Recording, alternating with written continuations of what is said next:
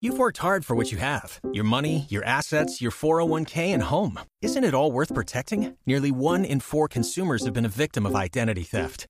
LifeLock Ultimate Plus helps protect your finances with up to $3 million in reimbursement. LifeLock alerts you to identity threats you might miss. And if your identity is stolen, your dedicated U.S.-based restoration specialist will work to fix it. Let LifeLock help protect what you've worked so hard for. Save 25% off your first year on LifeLock Ultimate Plus at LifeLock.com/aware. Terms apply. This is the Read to Lead podcast, episode 398.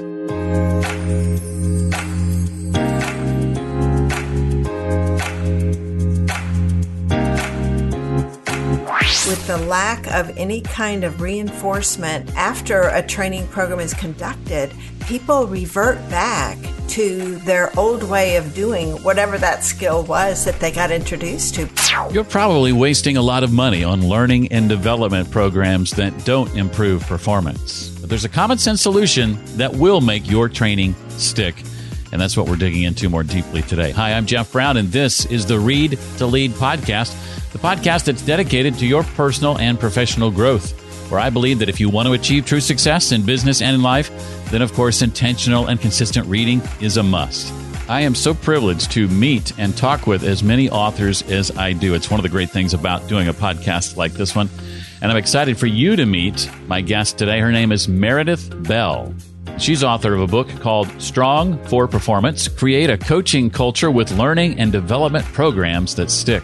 Some of the things I plan to ask Meredith about include why most learning and development programs fail to improve performance, as her book suggests, some of the reasons it's so hard to change our work habits, how to know if we're ready for 360-degree feedback, and much more. Well, I don't know anyone who isn't ready at any time to save money, and that's what our sponsor, ScriptCo, today is all about, helping you save money every month on your prescription meds and having them neatly packaged, arriving right to your doorstep. That's pretty cool. ScriptCo is the first online pharmacy that gives you the power of wholesale medicine and home delivery together. Trust me when I say it's much better than letting insurance companies decide how much you have to pay. At ScriptCo, they've cut out the middleman and put the power into your hands. Now, what they do is they shop around for the absolute lowest price anywhere on the medicine you need without the insurance price hike. Then they send the best deal right to your door. And with a ScriptCo membership, you can save big with access to wholesale prices on your generic medications. To see just how much you could be saving, check out their free savings calculator at scriptco.com. That's SCRIPTCO.com.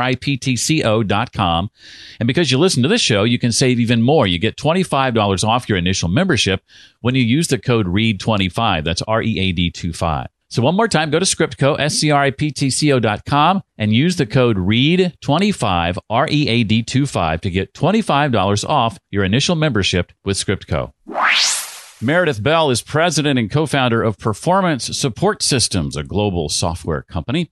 Since 1994, that's a long time. She has helped develop brain-based online assessment and development tools that make long-term improvements in leader and team performance. She also hosts the popular weekly Strong for Performance podcast and is the author of a book by the same name, Strong for Performance, Create a Coaching Culture with Learning and Development Programs That Stick. Meredith, welcome officially to the Read to Lead podcast. Thank you, Jeff. I'm really glad to be with you today and look forward to our conversation.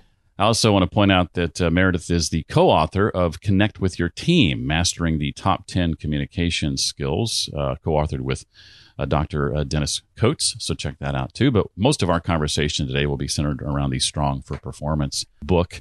And I read in that book that about $150 billion every year is spent on employee training, and 70 to 90% of that is wasted. So that begs the question, Meredith, why do most learning and development programs fail to do what they're designed to do, improve performance? A key reason, Jeff, is because the folks that are organizing and conducting these programs don't realize the importance of the follow-up piece.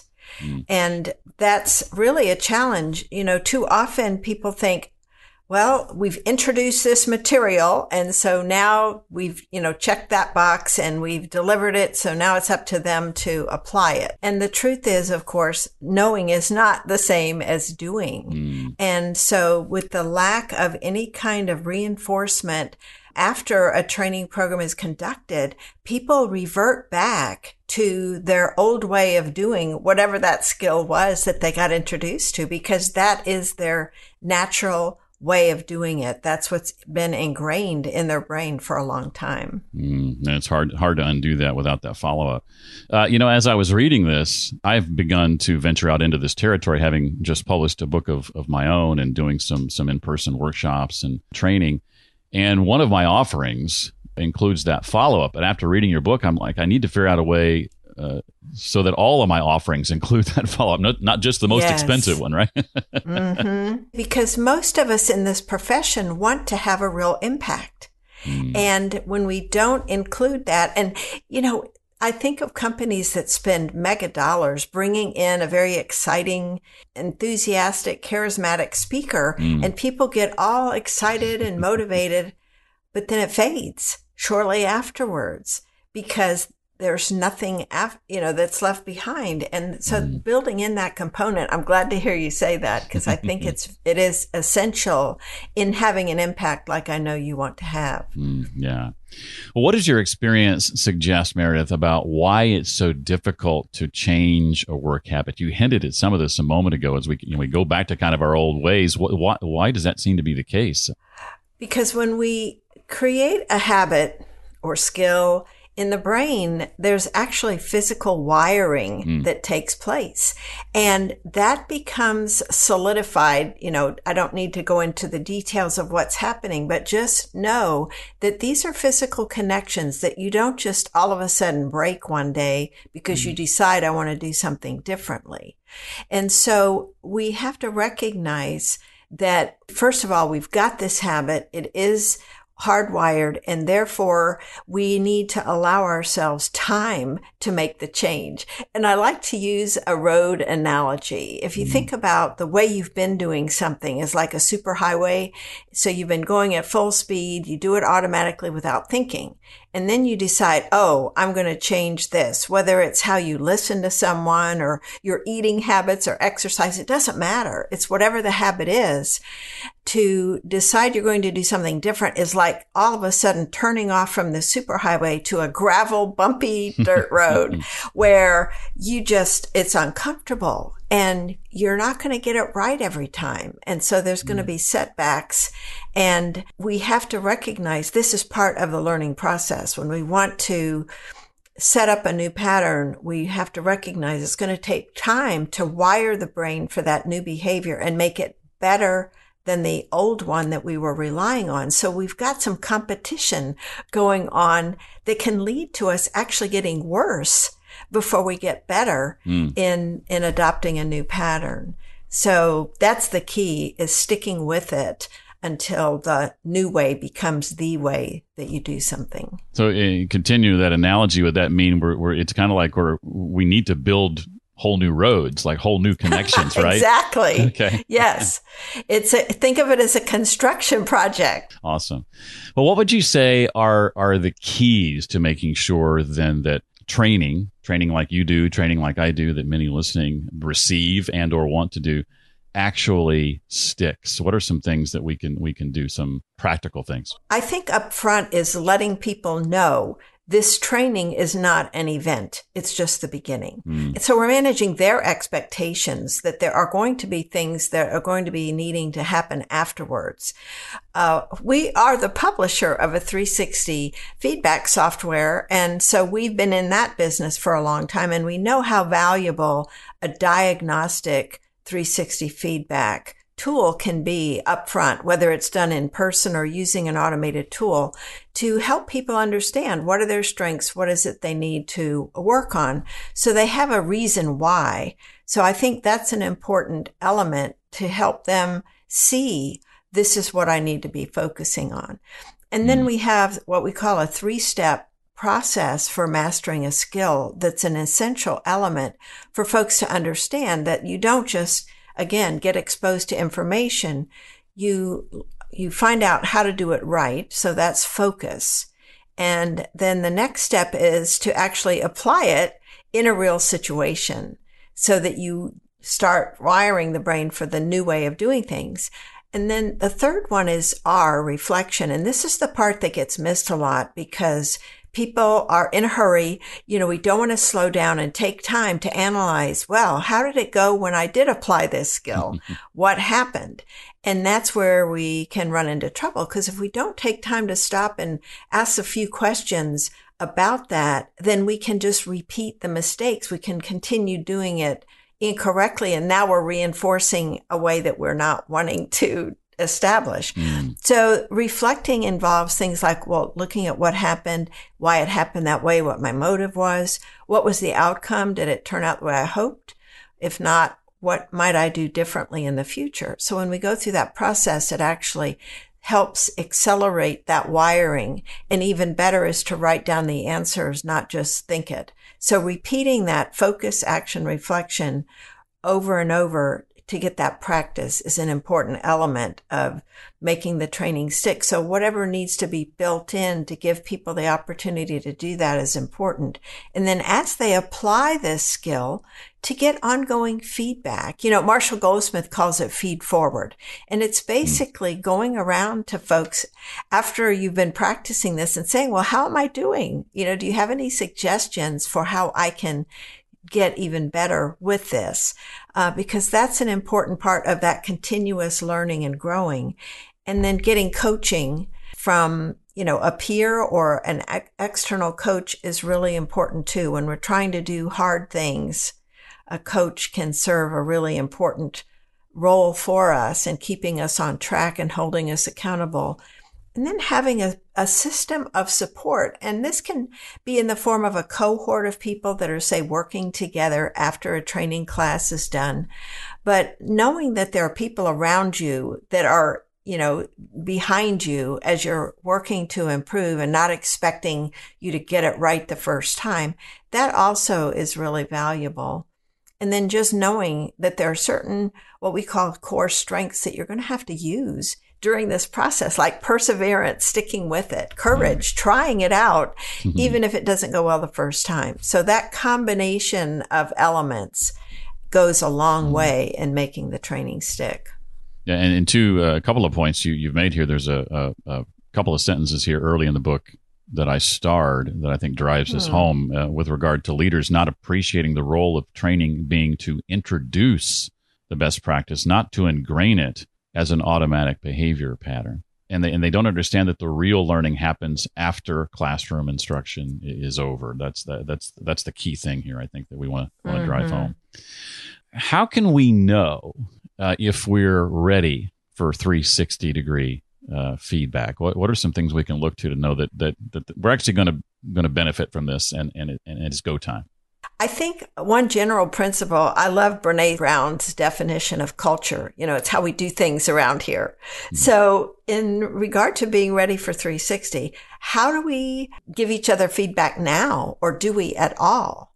If people are not used to giving feedback, sharing, when they need something or when something didn't go well, then that's something that is going to need to be introduced. Also, just looking at the environment of trust that exists there. Because if we're asking people to answer questions about their manager and they're not sure if these answers are going to be kept confidential or they'll be anonymous, they'll be less likely to give honest answers. And then you have garbage in, garbage out. So looking at what's the level of trust, I think, is a really important element. And then, do people understand what 360 feedback is that it's for development and it's not going to be used for the person's, hopefully not for the person's compensation, that it's to help them find out what their strengths are, what areas of improvement. So there's this education that may need to be done to help people understand the purpose if 360 is new to them.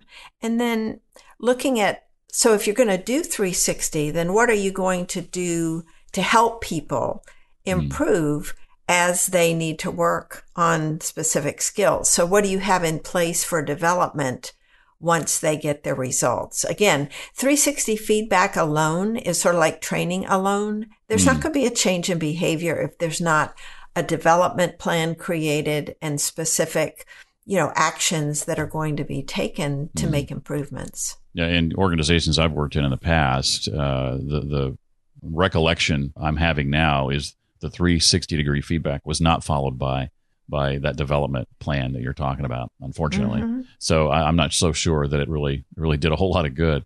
Well, that kind of lends me to my next question. Do you offer any words of caution then before jumping into this type of feedback? What would you say there? Well, I'd just repeat one point I made, which is using it for development and not compensation helps people relax and be more honest. And it helps the recipients of the feedback not be as uptight about it.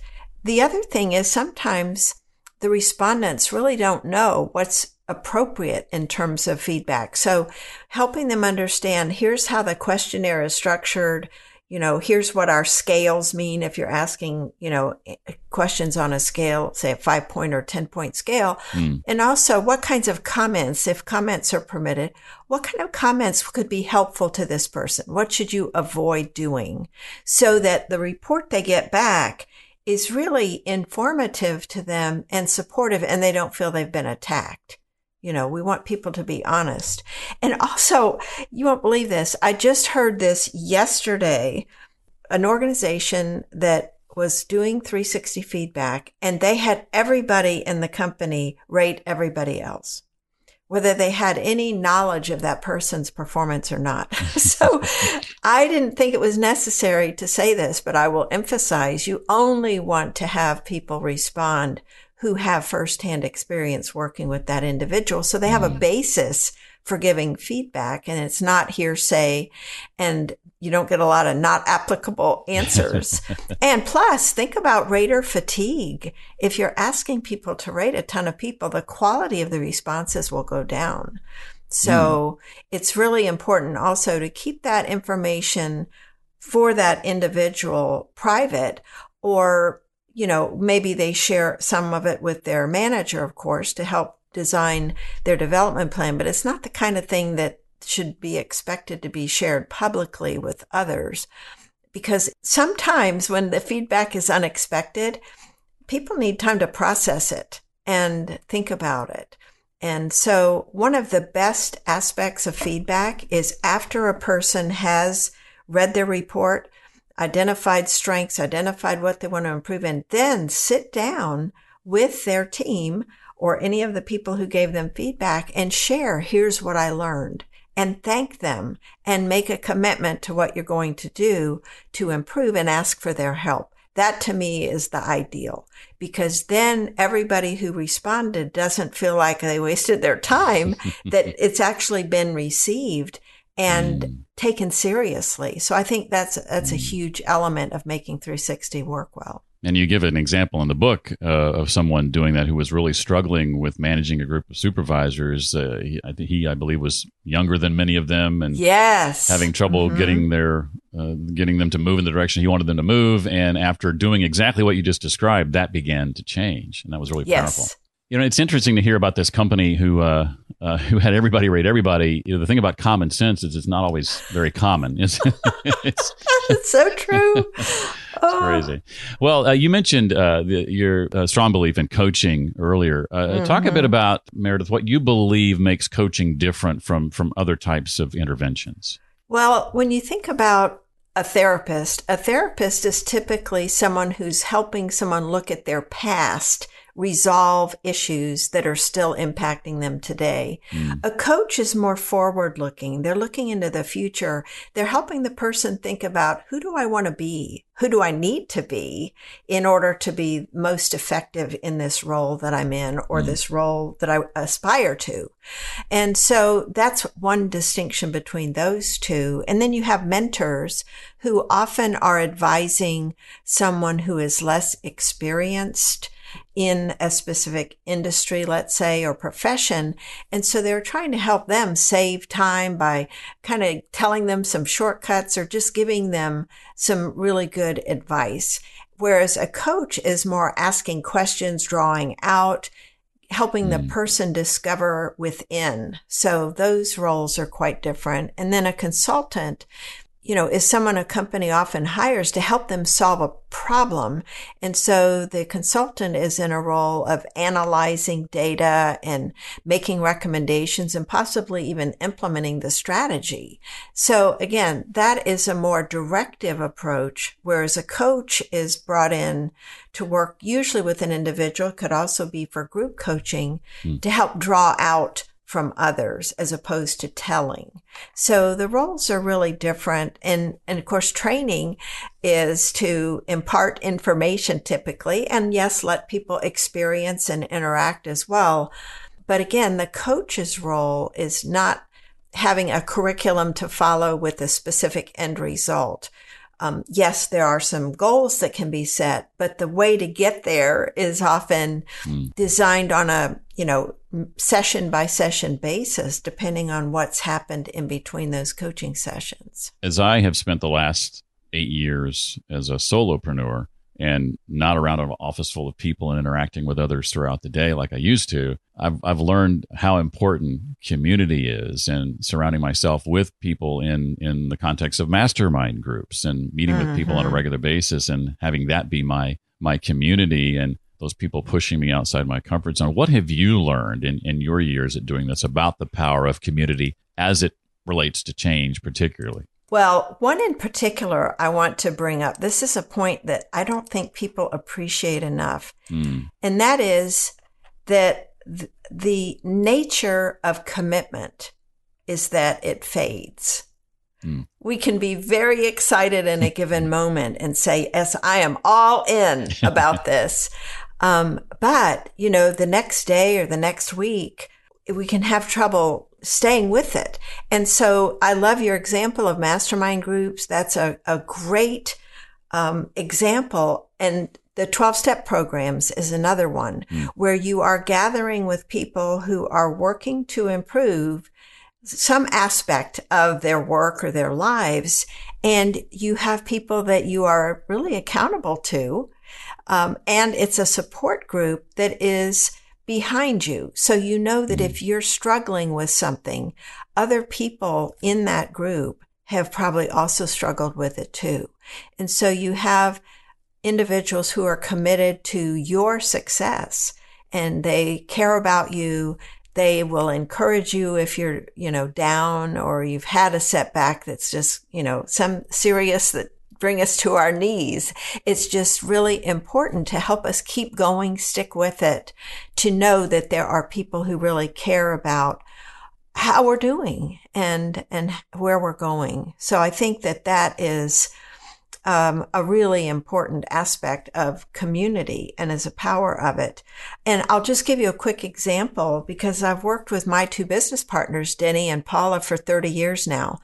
And of course, in that time, we've had our conflicts, there's no perfect relationship, but it's like a good marriage. There's a fundamental trust and respect that happens in a community of support. And so when one of us has needed to make a change in behavior, like years ago, Denny would interrupt us because he would be in a hurry or wanting, to move fast or move on.